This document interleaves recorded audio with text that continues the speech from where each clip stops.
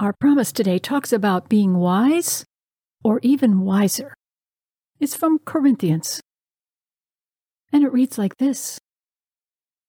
So why fool yourself and live under an illusion? Make no mistake about it.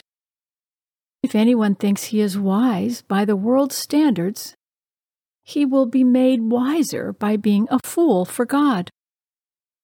For what the world says is wisdom is actually foolishness in God's eyes. As it is written, the Lord sees right through the clever reasonings of the wise and knows that it's all a sham.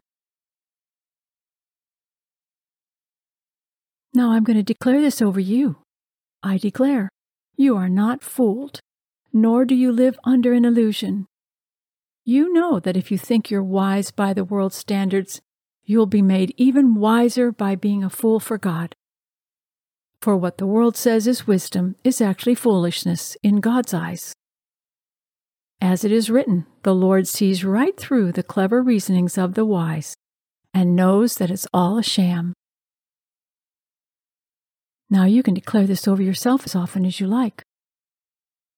I don't fool myself, nor do I live under an illusion. I know that if I think I'm wise by the world's standards, I'll be made even wiser by being a fool for God. What the world says is wisdom is actually foolishness in God's eyes. As it is written, the Lord sees right through the clever reasonings of the wise and knows that it's all a sham. Amen.